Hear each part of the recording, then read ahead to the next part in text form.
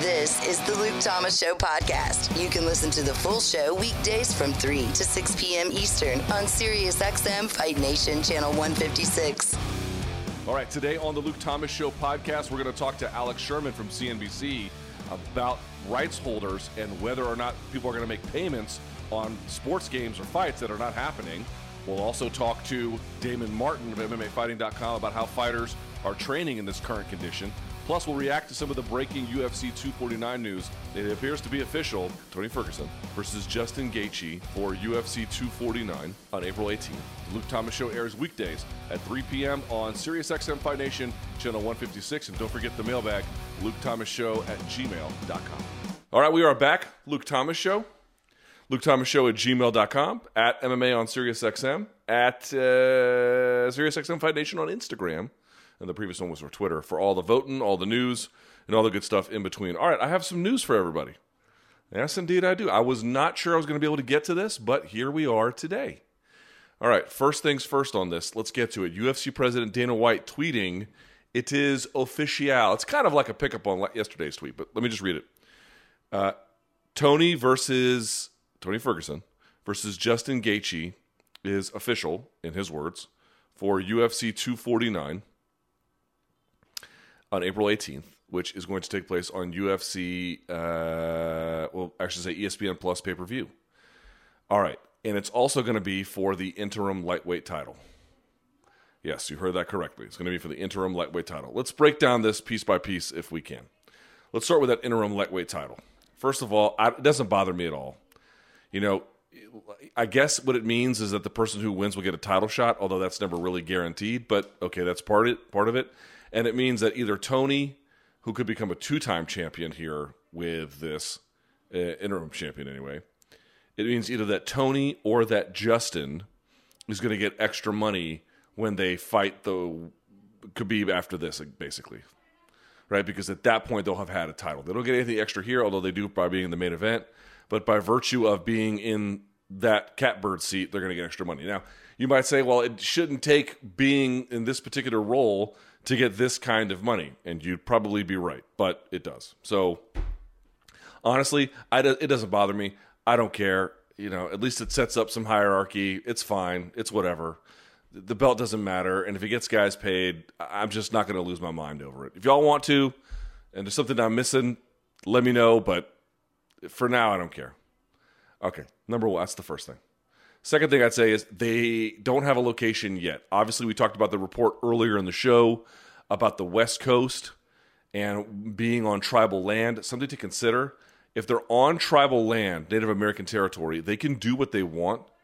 But, like, for example, let's say you were a smaller show and you couldn't get regulated by the California Athletic Commission and you just went to Native American territory, you could do that. But then if you ever wanted to get regulated in the state beyond that, you might have some trouble if they didn't like what you were up to. The thing is, it's like UFC is such a juggernaut in the combat sports space. Does any commission really want to go down that line with them? You know, I don't know. You'll notice that they didn't announce any safety protocol here, which isn't to say they don't have any. They just didn't announce any. So where it's going to be, don't know. What's the protocol going to be for safety as it relates to COVID-19? Don't know. Don't know any of that. Okay, so that's the interim title. That's the location. That's the safety protocol. As for the fight itself, I have to tell you, I find it very, very risky. Very, very risky. We talked about this a little bit earlier in the show, but it's not an easy fight. Odds makers have Tony as a slight favorite, which you could understand. He does have a 6-inch reach advantage, but he gets hit a lot. And Justin Gaethje might be the hardest hitter. So let's talk about the potential outcomes here. You could have Justin Gaethje as your next interim lightweight champion, in which case he would likely face potentially the winner of Conor versus Khabib, but let's just say Khabib. And that wouldn't be the worst thing in the world, but then you would have lost the Tony versus Nurmagomedov fight basically forever. At any point where it was still relevant and, you know, the biggest one they could make in the sport. So that's one. On the other hand, you could get Tony back at it again, in which case, as I mentioned before, he'd become a 2-time champ. two-time interim champ, which would be really strange. So that's there. As for how it might go, man, your guess is really as good as mine. On the one hand, gun to my head, asked to tell you which guy is more talented, overall, I'm going to say Tony. Tony has more ways to win, and typically skills win fights. But here's the thing. 36 years old, which is old for that division, and he's facing maybe one of the hardest hitters in that division, who's on a 3-fight win streak after reforming his style, who goes for broke, who, yes, I don't think he's had quite the experience in longer fights against elite opposition in the way that Ferguson has. I think that part's pretty clear. But he just appears to be absolutely ready to rock. Now, there is this question about what kind of preparation you're going to get, at least from Justin. Is he going to have the gas tank to go 5 rounds? I don't know. In some ways, this was the situation he was asking for. He was looking to be a fill-in when we interviewed him a long time ago, saying he wouldn't mind filling in, but the UFC would have to make it worth his while. Maybe the interim title was part of that. Kind of hard to know. So I can see ways where Tony doesn't take a fatal blow early and outlasts him and begins to just bomb on the guy who also, in the case of Justin Gaethje, is a lot more hittable than he used to be. Also, it'll be interesting to see if he kind of reverts to his old ways, right? Does that happen? I don't know. It'll be a very curious kind of thing. Can he stick to a focused game plan with Trevor Whitman in his corner? Because, Trevor is going to have things for Justin to work on that are going to be, I don't know if I'll call them kryptonite or something like that, but that are going to be really valuable in a fight against Tony Ferguson. Tony Ferguson, he's got overwhelming strengths, right? Cardio is ridiculous. He hits hard. He's got good wrestling, good scrambling. He's good on the ground. He's got good submissions. He's fought elite competition, the whole 9 yards. But he's got known weaknesses too. So that's sort of the issue. It's like, how do you fight a guy who's got overwhelming strength, but also, there's no doubt in your mind what his weaknesses are? We're going to find out. We're going to find out. It's going to be interesting. It's going to be a really, really interesting fight. And I want to go into something else here. Folks are saying, this is going to do gangbusters on pay-per-view. Well, maybe it does, maybe it doesn't. I actually don't know. So, here's my thought on this. I have a theory I want to share with everybody.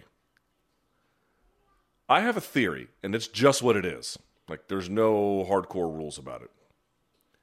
I have a theory that, yes, if there's less competition in terms of other sports being on, and people are desperate to see this, they'll tune in.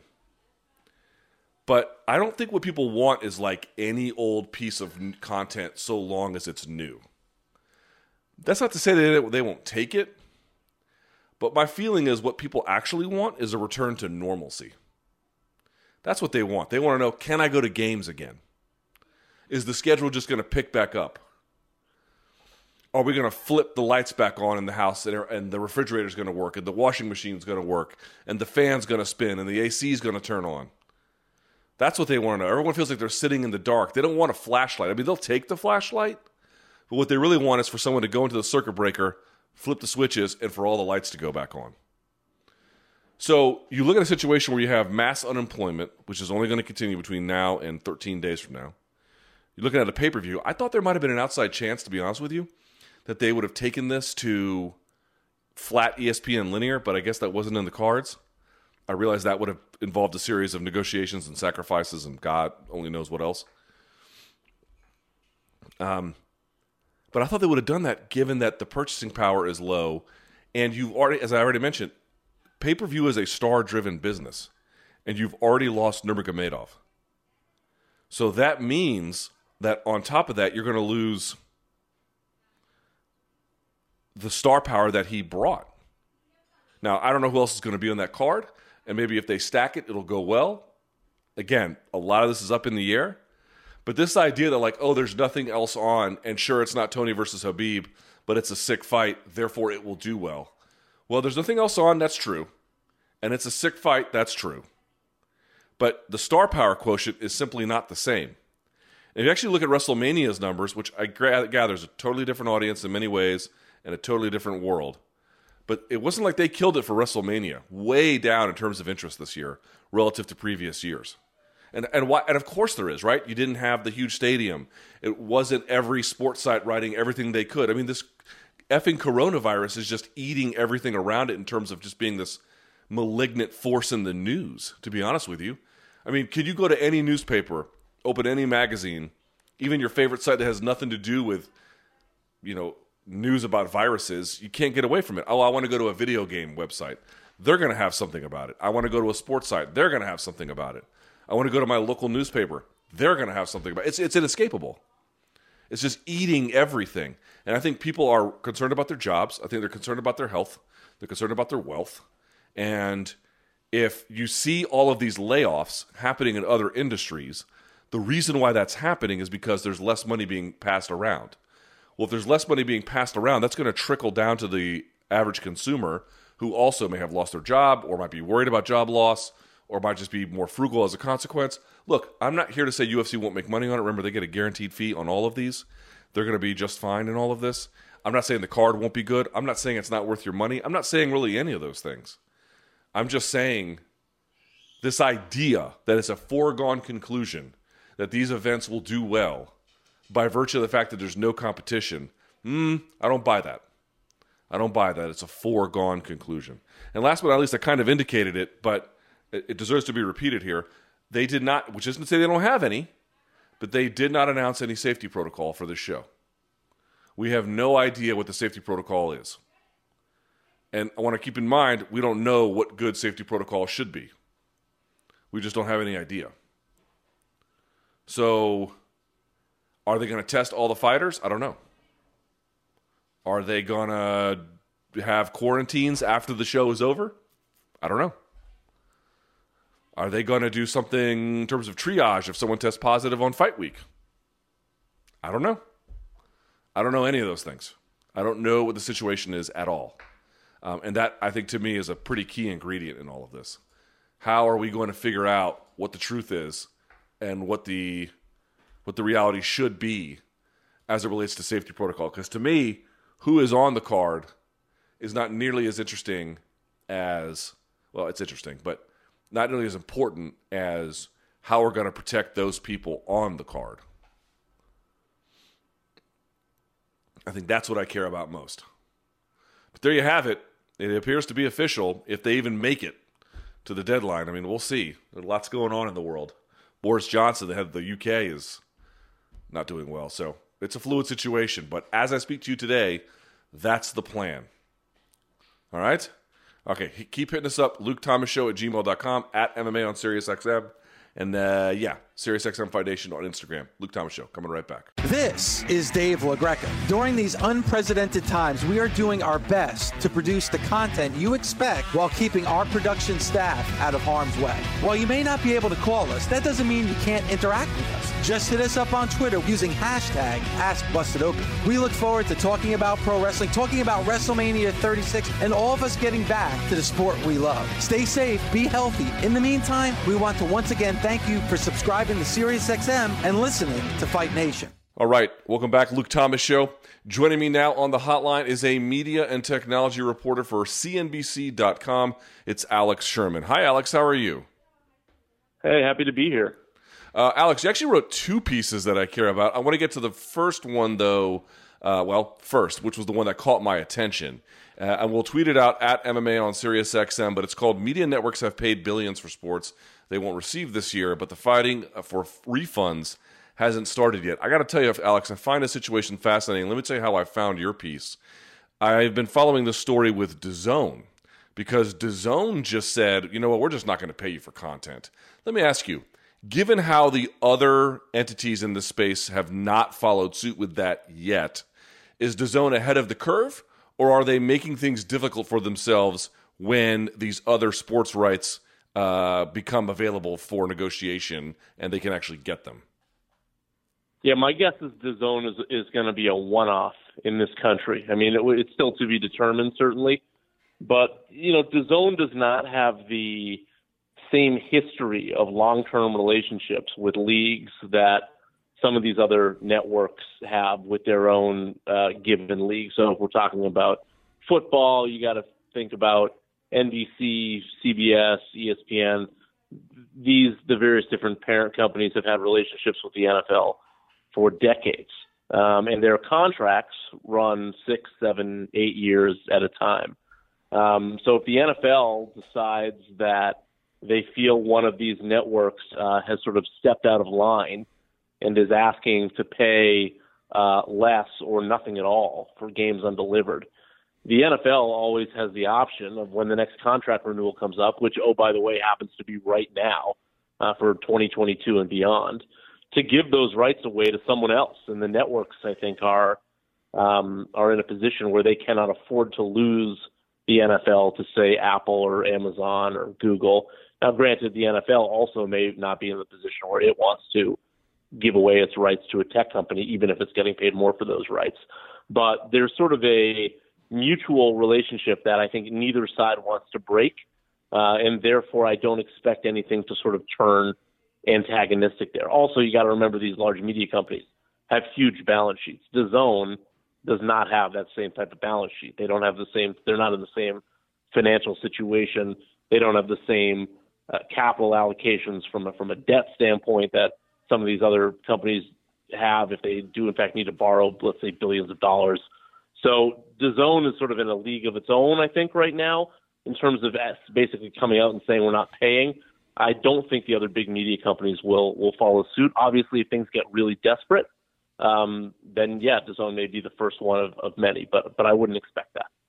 Right, and the other thing about DAZN, and I'll move on to some of the other things you had written about here, because your DAZN was sort of a one-off in the piece that you had written, but this idea is that they have, I realize in the global portfolio, they have a lot of different pieces, but in the American market, really all they have is combat sports, which is something of a Trojan horse to set themselves up for the NFL or NBA or MLB. John Skipper has been clear that like you cannot succeed with DAZN if you don't have premier sports rights on your platform. I just see this as like them indicating to these potential partners, we are simply not reliable for the kind of business you need to do. Even if they hang around, this to me, again, I'm sort of asking the same question in two different ways, but don't you worry that if you're DAZN about the lasting consequence of this? I mean, I guess the question is, Alex, if they have to do it, they have to do it. But if they don't, this seems deeply, deeply prepared to backfire. It certainly, look, if the scenario I just described happens where DAZN is on an island by itself, DAZN has made it very public that they want to compete for Sunday ticket rights for the NFL. And like you said, Skipper has basically said, if we're going to compete in this country, we need more, than MMA and other combat sports. So, yeah, you'd have to wonder if the NFL is looking at this and saying, well, you guys are out on your own asking for more money. Why would we hand you Sunday ticket rights when you basically put up a flag saying, we can't afford to pay you, or at least we won't pay you for sports undelivered when we could be selling the same Sunday ticket rights to Disney, which has a $300 billion market cap, or Amazon, which has like $1 trillion market cap. I don't know exactly what it is now given the recent market downturn, but it's huge. These companies aren't going to demand immediate non-payment for games not held. So, yeah, I don't think it's a very good situation for DAZN in this country. Maybe in other countries they can weather the storm a little bit better because they're in a better position. But they come at a position of weakness in this country, and I can't imagine this is going to help their cause. All right. Now, you had indicated something that I thought was really important in this piece, which was when the system between the networks and the cable providers and everybody else, when this all seizes up, it actually has a lot of sort of downstream consequences.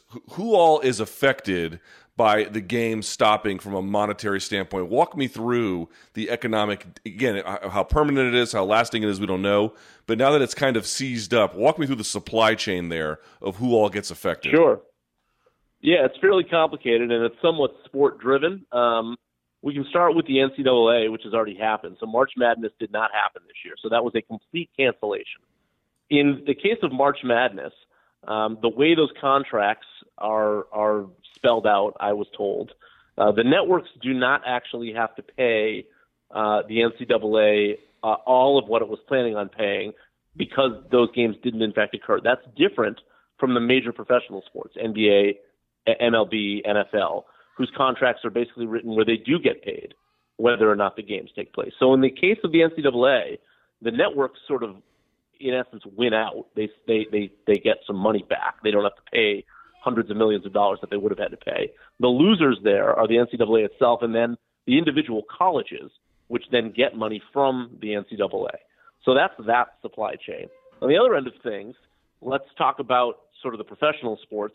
If the networks are paying in full, they are then passing those costs along to your pay TV distributors. We're talking about Comcast, AT&T, who you're paying for cable TV for, in essence.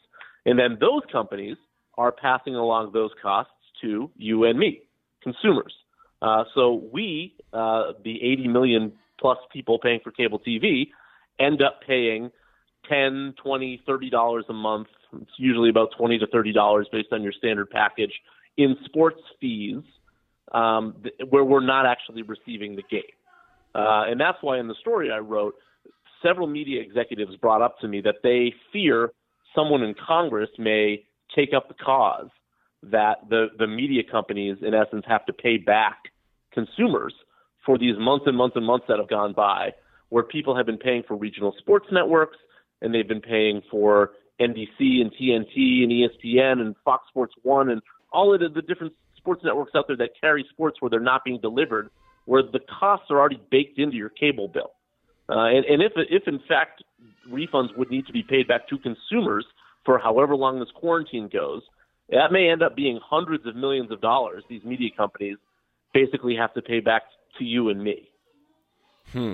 Let me ask you just as a bit of a side note here, how long do you think all of this has to go on before we start getting into some force majeure, act of God territory where people want to start ripping up contracts and follow, I don't know if DAZN's lead, but do what they're doing essentially?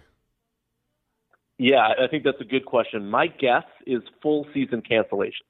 That's what we're looking at. So if there's any way the NBA can play their playoffs, or Major League Baseball has a half season or a third of a season, my guess is we won't see much of anything. There basically will be the same situation where a sport had a strike, which we've seen before. And in those cases, it's basically a moot point. You know, the leagues take the money, everybody moves on with our life, and nothing really happens. A full season cancellation would be sort of unprecedented in modern times, and that's where I think you might end up seeing a variety of different lawsuits or settlements, or something of that nature, where you're actually getting money refunded and potentially consumers receiving some money for all of the cable bills that they paid where they didn't actually receive sports. Is it conceivable for something, let's say like the NFL, right, the juggernaut in American sports, is it conceivable that they would say we're not going to be ready by September, but we are going to be ready by, I don't know, let's say February 2021, let's just delay the season and find a way to make it work? Is that a plausible scenario rather than just to throw the baby out with the bathwater? It's possible. I think that the NFL will do whatever it takes to play games. I mean, you've seen President Trump already come out and say he expects the NFL to play this season. Of all of the sports, they would be the most likely to actually play a season, not only because their season doesn't actually start until September, but there's so much money tied up with the NFL. It's leaps and bounds over everything else. It's by far the most popular thing on television. It has been for decades. President Trump has a pretty good relationship with many of the owners of the NFL and some of the executives there. That would be my guess, would be the NFL will figure out some way of getting some sort of season out, whether that's through postponement or games with no fans, or something of that ilk. If the NFL is canceled completely, I think we probably have big problems that go beyond sports. Yeah, we certainly do. Alex Sherman from CNBC joins us here on the Luke Thomas Show. Sort of a bit of another question here about ad rev, again, which was not principally what you had written about, but I would just love to get your perspective, which is, when the 2008 or 9 recession hit, there was a major drop-off in ad revenue for, let's say, newspapers. And when the economy basically limped back to itself, some of it came back, a lot of it never did. Are you at all concerned, at least as it relates to sports, let's say, which is seemingly the linchpin of pay TV, if this lasts long enough, not to force these contracts to all get ripped up, but to cause lasting damage to the ad rev market? How does that then affect the television sports landscape? It would certainly have an effect, and I mean, some of that is already baked in. If you take a look at a lot of the major media stocks, they've been hit hard over the past month. So, the Netflixes of the world have far outperformed Disney, Comcast, Viacom, CBS, and that's because Netflix does not have ad revenue. They only have subscription revenue. So the market is already baking in that there's going to be a significant ad rev hit, and it's not going to just jump back to normal 3 months from now. So it will linger. Obviously, if we're if we're falling into a Great Depression or something like that, it will have long-lasting effects, just like everything will have long-lasting effects. And then, you're sort of that certainly ripped up, and look, some of the companies even that are holding some of these rights may not exist, or exist certainly in different forms. So you'd be dealing with a completely different landscape there. But assuming we avoid that, my guess is the biggest media companies will take a hit, but things won't change all that drastically. It will be the weaker companies that will be the ones that go under or have long-lasting hits where they're sort of either in a different form or they're just not able to recover.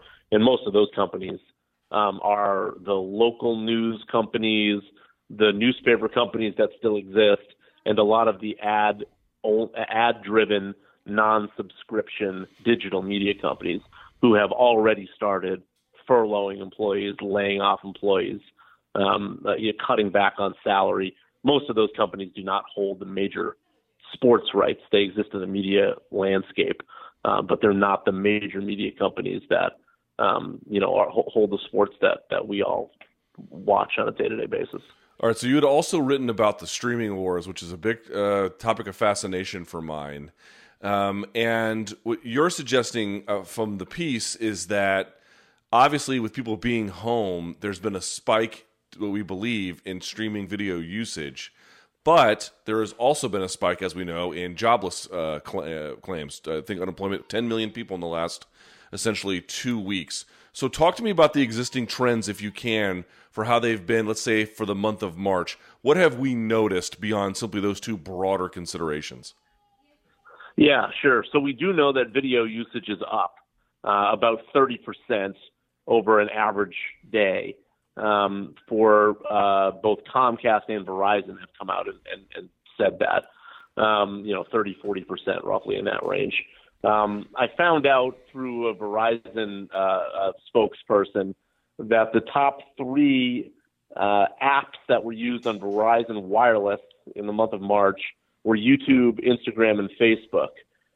All of those, of course, are free in essence. They're not subscription websites. So my immediate hypothesis was that we're about to enter into a couple months here where there are a few new subscription streaming products to hit the market.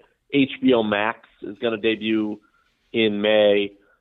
There's this company, Quibi, which was founded by Jeffrey Katzenberg. CEO is Meg Whitman, the old eBay CEO, HP Enterprise CEO. She ran for governor of California. That company is going to debut, actually this coming week. And then NBC is going to release its Peacock streaming service, which does have a limited free version, but is another subscription product. Excuse me. It'll come out in the first version will come out in April, then will come out later this summer. So the original hypothesis I had was, this will be a great time for all these subscription streaming services. But I wasn't counting on all of these different. I wasn't counting on the huge wave of job losses that we have seen. And now you have to reconsider to some degree and think, well, if there's so many people that are unemployed, are they going to be looking to cut back on any discretionary spending they can? If someone has lost their job, are they going to spend $5 on Quibi? Probably not. So the winners may end up being the user-generated free content that you see on TikTok and Instagram and YouTube, A lot of these companies have already gained scale, but for people that are sort of looking for ways to entertain, there are going to be these new subscription streaming services where they can dabble, and to their credit, a lot of these subscription streaming services realize this, and they're offering long free trial periods, sometimes up to a year. So they sort of get it. They realize people are probably not going to be spending a lot of money. But if you're looking for a way to entertain yourself, and suddenly you're in a situation where, you can't see your friends, you can't go to restaurants, the way that people may be choosing to spend their time is with connected apps. So that's Instagram, that's Twitter, that's TikTok, that's Facebook. It may not be these subscription services that are more sort of solo enterprises. If you want more of Alex's work, and I don't know why you wouldn't, you can follow him on Twitter at Sherman4949, a media and tech reporter for CNBC. Alex, great work. Really appreciate your insights, and stay sane and healthy in these crazy times, my friend. Same. Thanks. We appreciate it. Enjoyed being on the show. Take care. It's your boy Ak from SiriusXM Fight Nation. Live sports all across the nation is on hold as we face this time of uncertainty in the world. We have concerns about family, friends, neighbors. So we're taking this time out to focus on the things that are important, like safety. One thing you can count on for sure is we're going to get through it together. Boxing and combat sports will return. And when it does, we'll be right here on SiriusXM Fight Nation. In the meantime, you can join us for live sports talk with Mad Dog Sports Radio, Channel 82, and SiriusXM NFL Radio, Channel 88. All right, we are back. Luke Thomas Show. Don't forget the mailbag, LukeThomasShow@gmail.com. Right now, we need to talk to a OG in the game, one of the very best to do it. Of course, he's a news editor over at MMAfighting.com. He's written some interesting stuff. Wanted to catch up with him. It's Damon Martin. Damon, how are you, good sir? I'm good, Luke. Thanks for having me. I appreciate it. A bit of a sidebar on this, Damon, before we get to some of what's happening in the sport today. Everyone's been rewatching old fights. I went back and I watched some old, I think it was WEC fights, and I heard Ryan Bennett's voice. Isn't that wild, man? Like, you'd take these moments to go back and look through MMA's history, and there he was. I wonder if you've done that, or if you've had moments over the years where that's kind of happened, where you just were looking at something and there Ryan was. Yeah, absolutely. Funny enough, last week, I think it was last week, they put out the video of Tito Ortiz and Chuck Liddell 1, which was the first event I ever covered as media. UFC 47, I believe it was. That was the first event I actually went as media back in 2004. And I had forgotten that at the end of that, you can actually see Ryan in the background because he was working for the UFC at that time as the in-cage, interviewer. And I spotted him, and it was just immediately, a flow of emotions hit back to me that I spotted him there. And a few years ago, I'd actually done that as well. I watched a WC video, and I heard him and Steven Quadros on commentary, and I texted Steven because they used to do a commentary team with WC. So, yeah, I've spotted him a couple of times, and it's always kind of feels good to see the legend that is the Hitman kind of pop up here and there.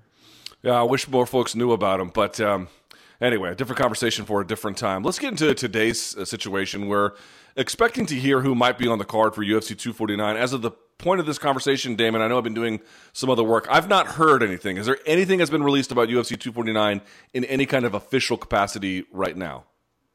Nothing officially. They've not said a word. No one has said, hey, we're going to have the announcement today at, a certain time or expect an announcement. I have not heard anything. Now, of course, I've talked to people and heard some things off the record and, heard some people tell me some things that are supposed to be coming down the pipe, but the UFC has said nothing publicly.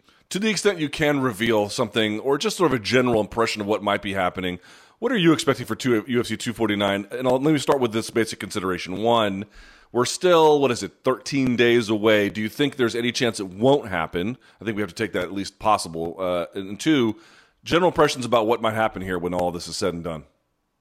Well, from my understanding, as of a couple of days ago, the UFC did officially secure a location for the fight, and they have told a couple of people that has been secured, and there is a location, locked down and ready to go. Now, what I do know for a fact is no one knows where that is. They have kept that completely under wraps. I'm sure we've seen a couple of reports out there, possibly on the West Coast, I heard a couple other possible locations. And from what I understand is they're looking at Native American reservations where obviously the federal and state government can't control what happens there in terms of events being held. So if that happens, that would make the most sense. And I've heard West Coast is the most likely landing spot. So I would say California. There are a lot of Native American reservations in California. That might be a landing spot. But yeah, so as far as I know, they're telling fighters to be ready. I've heard that it's going to be a mixed match of fights that were already scheduled for UFC 249, and there may be a couple of matchups that were originally scheduled for either UFC on ESPN 8 or even UFC Portland popping up on those cards. The same thing may happen the following week if they continue putting on cards. The next card is supposed to be UFC Omaha. And again, I don't expect it to actually happen in Omaha, but from what I'm hearing is they're going to plan to start putting on events again. And I guess they've secured this one location where they can continue to have shows. So yeah, we'll see how it all plays out. I think that the way they're going about it by going to a Native American reservation, they're avoiding the scrutiny of the federal or state governments because they have no control over that. So I think that's why they're going that route. And they're also keeping it in the United States because then they cut down on travel costs. They also cut down on the likelihood that people couldn't get into the country or get out of the country. So I think this is all kind of a work in process, and we'll see if anything changes between now and April 18th. Do you think there'll be, to this point, I've not seen a whole lot of mainstream media say anything about it. You had Dan Wetzel of Yahoo, seems mostly complimentary of the efforts. I saw David Zirin of The Nation sort of say something moderately negative. But in general, they've not paid attention. Do you think that they will start to? And if so, what will be their reaction? What kind of response, if any, will these efforts draw from mainstream media? I think that there will be a little bit more reaction just because at that point, if the UFC does move forward with the show on April 18th, they are going to be the only show in town. But I think a lot of the mainstream media, now I'm not going to single out the sports media, but the mainstream media in general, they've got a lot of bigger things to worry about than the UFC putting on shows with everything else happening in the country. Now, the sports media is a different story. And again, we're going to be dealing with, ESPN, who is obviously the biggest outlet out there. They are the broadcast partner of the UFC. So they've got a vested interest in the UFC putting on cards from here on out.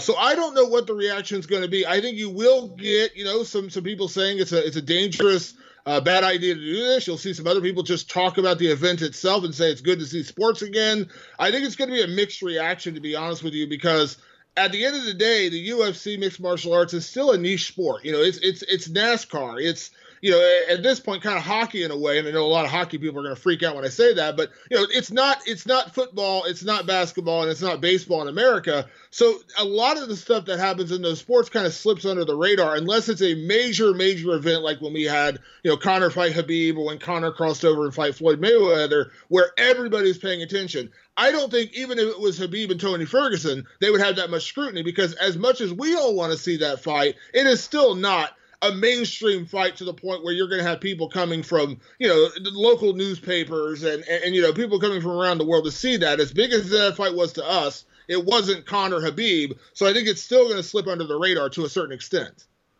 So here's the deal, though. I think that I don't think Khabib is as big a star as Conor. I don't think either of us would say that. But he is a pretty big star. I wonder if it's a bit of a mixed bag here for the UFC, right? On the one hand, losing Khabib probably diminishes what you could pull as a pay-per-view buy rate. On the other hand, it also might invite less scrutiny because you have less of a global superstar. What do you make of that consideration? Yeah, I agree with you there. I mean, if you're talking about the whole A side, B side thing, Khabib was definitely the A side in this fight. I mean, he's not Conor, but I just talked to a Vice reporter who did a story from Dagestan on the most recent episode of Vice on Showtime, and he told me that after, Khabib was already a star, in that part of the world, but after he beat Conor, he became almost like a demigod. He became like a massive star in that part of the world. So he definitely was the bigger part of this fight, and him being out does take away part of the spotlight. So I agree with you. I think that is going to lessen the attention being paid to this card, but I think at this point, Dana White has been so adamant about promoting shows again that he's going to move heaven and earth to make sure he puts on a show on the 18th, if for no other reason than to prove everybody wrong that he could do it. And you and I both know Dana to a certain extent. I'm not texting with him every day or anything, but you and I have both covered him long enough to know how he is, and he's kind of like he had that defiance disorder. When you tell him he can't do something, he wants to do it that much more. So I think that's kind of where we're at, where even though the fight that we all wanted to see, the fight that, it feels like if you're going to make a fight during a freaking pandemic, let's see Tony and Khabib. Now that that's fallen apart, it almost feels like he's defiantly saying, I'm not going to cancel this show. I'm going to move forward on April 18th, no matter what it takes. Two-part question. What do you anticipate will be in place? And this is, Damon, I apologize for putting you into a point of unfair speculation, but I'm going to do it just the same. What do you anticipate in terms of safety protocol related to COVID-19? What would you like to see?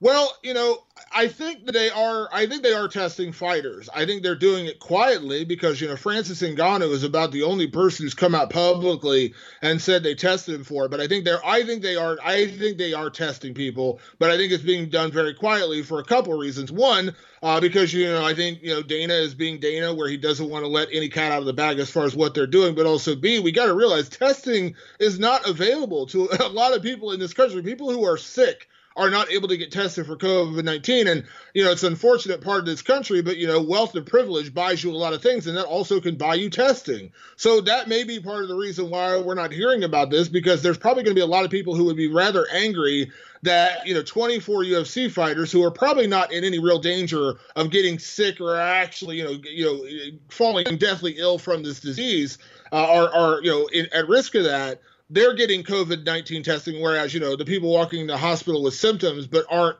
in that danger group, that, 55 or 60 and above group, they're not even getting tested. I think that would anger a lot of people that, wealth and privilege buys you testing.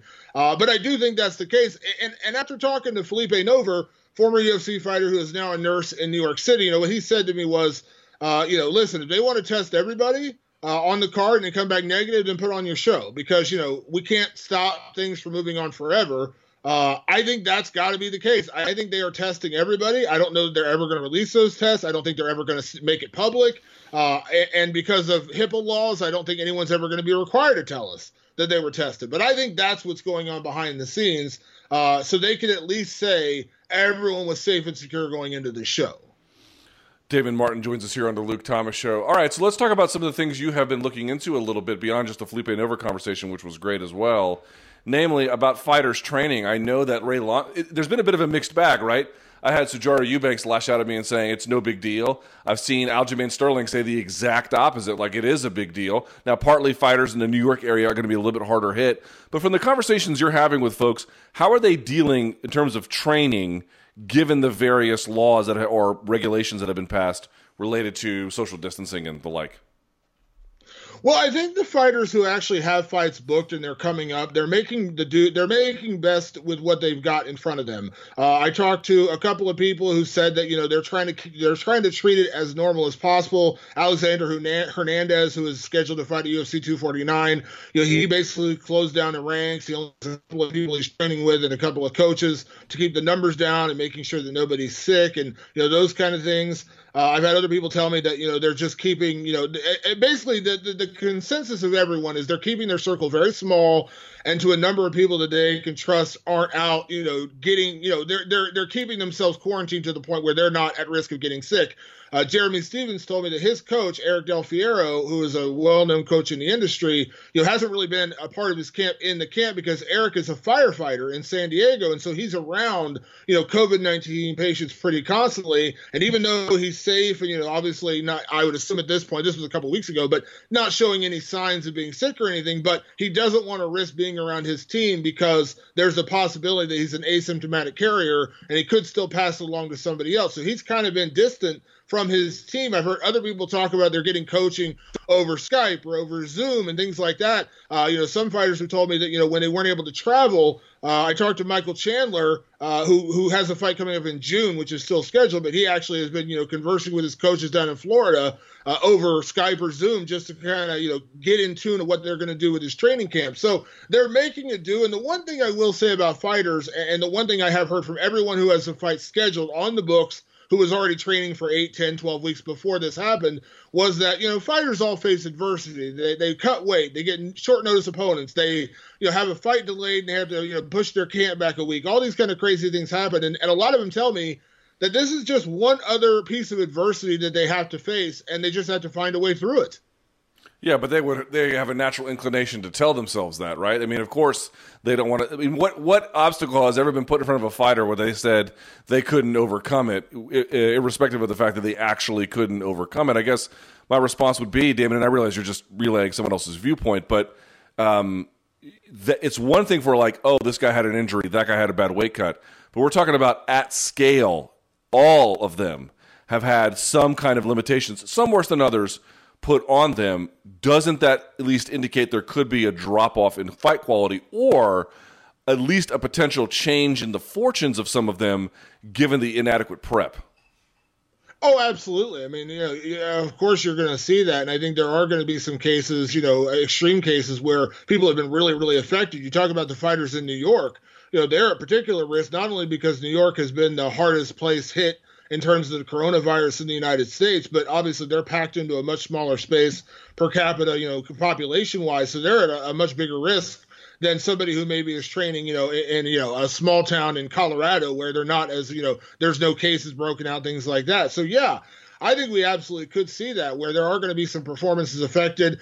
People are going to maybe not be in the best shape of their life, not as well prepared. Again, I talk about some people are receiving coaching over Zoom or Skype. Now, that's an innovative way to do it, but it's still not the same as being in a gym with your coach right there watching everything you're doing with training partners and overseeing your sparring sessions and things like that. So these little things can absolutely come back to bite them. When it comes time to the fight. We also talk about conditioning. I mean, a lot of people, believe conditioning is one of the easier things you can prepare for. Justin Gaethje told me this is long before he was rumored to fight Tony Ferguson, but, he has a treadmill in his home, and he's like, I just run a lot in my home, so I'm still getting conditioning even though I'm not doing it outside. So everyone's making do, but again, these are not optimal conditions for a fight in terms of what they're doing to get ready, just because across the board, gyms are closed. You can't have, a big number of people together. So maybe they're training with one person or two people. So, yeah, these conditions are not optimal, and you absolutely could see that affect their performances come April 18th, April 25th, or whenever these fights are taking place. What do you make about the larger calendar? Like, on the one hand, 249 may or may not take place. Let's say it probably does at this point in one capacity or another. But in terms of 250 and other things getting off the ground, my hunch is that they might be able to do some of the bigger events, but are they going to be able to keep up the kind of calendar that they've already lost and that they need to maintain to have the same amount of inventory done by the time January 1st, 2021 rolls around, right? Like, because otherwise they have to pay the people. So is your sense that, like, he's like, oh, we're just going to go back to normal? I can believe that they can pull off shows, Damon. I'm not sure they can go back to normal. What is your sense? Yeah, I think right now I'd have to agree with you in terms of I think they're going to continue to try to do the big cards. You got UFC 249. I think they're going to try to move forward UFC 250. I don't think it's going to be in Brazil. I think they're going to end up having to move it to the United States. But I think what they're preparing for is the possibility of moving other fights around to fill those cards. I spoke to Anthony Smith last week, and he's obviously headlining the UFC Omaha card a week after UFC 249. And he told me the UFC has been in constant contact, making sure he's training and ready to go on April 25th. Now, I think you and I could both predict the fight probably won't be in Omaha, Nebraska, but I think they are getting these people ready and making sure they are ready to fight. So let's say, hypothetically, UFC Omaha gets canceled or postponed, as they want to say. But a lot of those fights, including maybe Anthony Smith and Glover Teixeira and a couple of the others, could easily shift over to UFC 250 to fill up the card for other people who can't maybe get out of Brazil, or anybody who's traveling from countries where they can't get out of the country, things like that. So I think maybe we're going to lose cards, but I think they're going to try to fill those spots with some of the bigger fights. Like we've all heard the rumors about Francis Ngannou and Jairzinho Rozenstruik possibly moving to UFC 249. The rumors about Jorgen De Castro and Greg Hardy possibly moving to UFC 249. I think they're filling those spots with other fights. So I agree with you. I think we're only going to get the biggest cards, or I think that's going to end up being what happens. But I think they're going to try to cobble things together to still make them the biggest cards possible, because in some cases, it's out of necessity. You just can't, like what's happening in Russia right now. They're not going to be able to get Habib and Islam Makhachev and some of these other guys out of there and to the United States in time. So they're going to have to fill those spots with other fighters. And I think that's where you're going to see the UFC Portland fighters, the UFC Omaha fighters, the UFC San Diego fighters, things like that. All right, last question on this very quickly. You think Tyron Woodley and or Colby Covington fight? So I'm not just saying they fight each other, but at all in any capacity whatsoever? Do they fight at 249 or let's say the month of April? I don't think so. I don't think so. I think when you get down to it, it's going to come down to money for both guys, and I don't know if the UFC is going to want to pay them what they want to get back in there, especially on short notice. Tyron's in a little different situation because he was supposed to fight at UFC London, but again, it's about securing the right opponent. I think if you're talking about Colby Covington, I think he's going to want to get paid handsomely to step in after having a partially fractured jaw or whatever it was and coming back on short notice. And I don't know the UFC is going to want to pony up that kind of money to get either one of them on short notice. If you want more of his work, you can get it at MMAfighting.com. He's an OG in the game. He also covers on Nerdcore Movement, his other website, all kinds of stuff about the world of entertainment and beyond. It's Damon Martin. Damon, always good catching up with you, my friend. Great info. We'll talk soon. Thanks, Luke. Thanks for listening. Catch the Luke Thomas Show live and in its entirety weekdays from 3 to 6 p.m. Eastern on Sirius XM Fight Nation Channel 156. On Twitter, follow at L Thomas News and the channel at MMA on Sirius XM.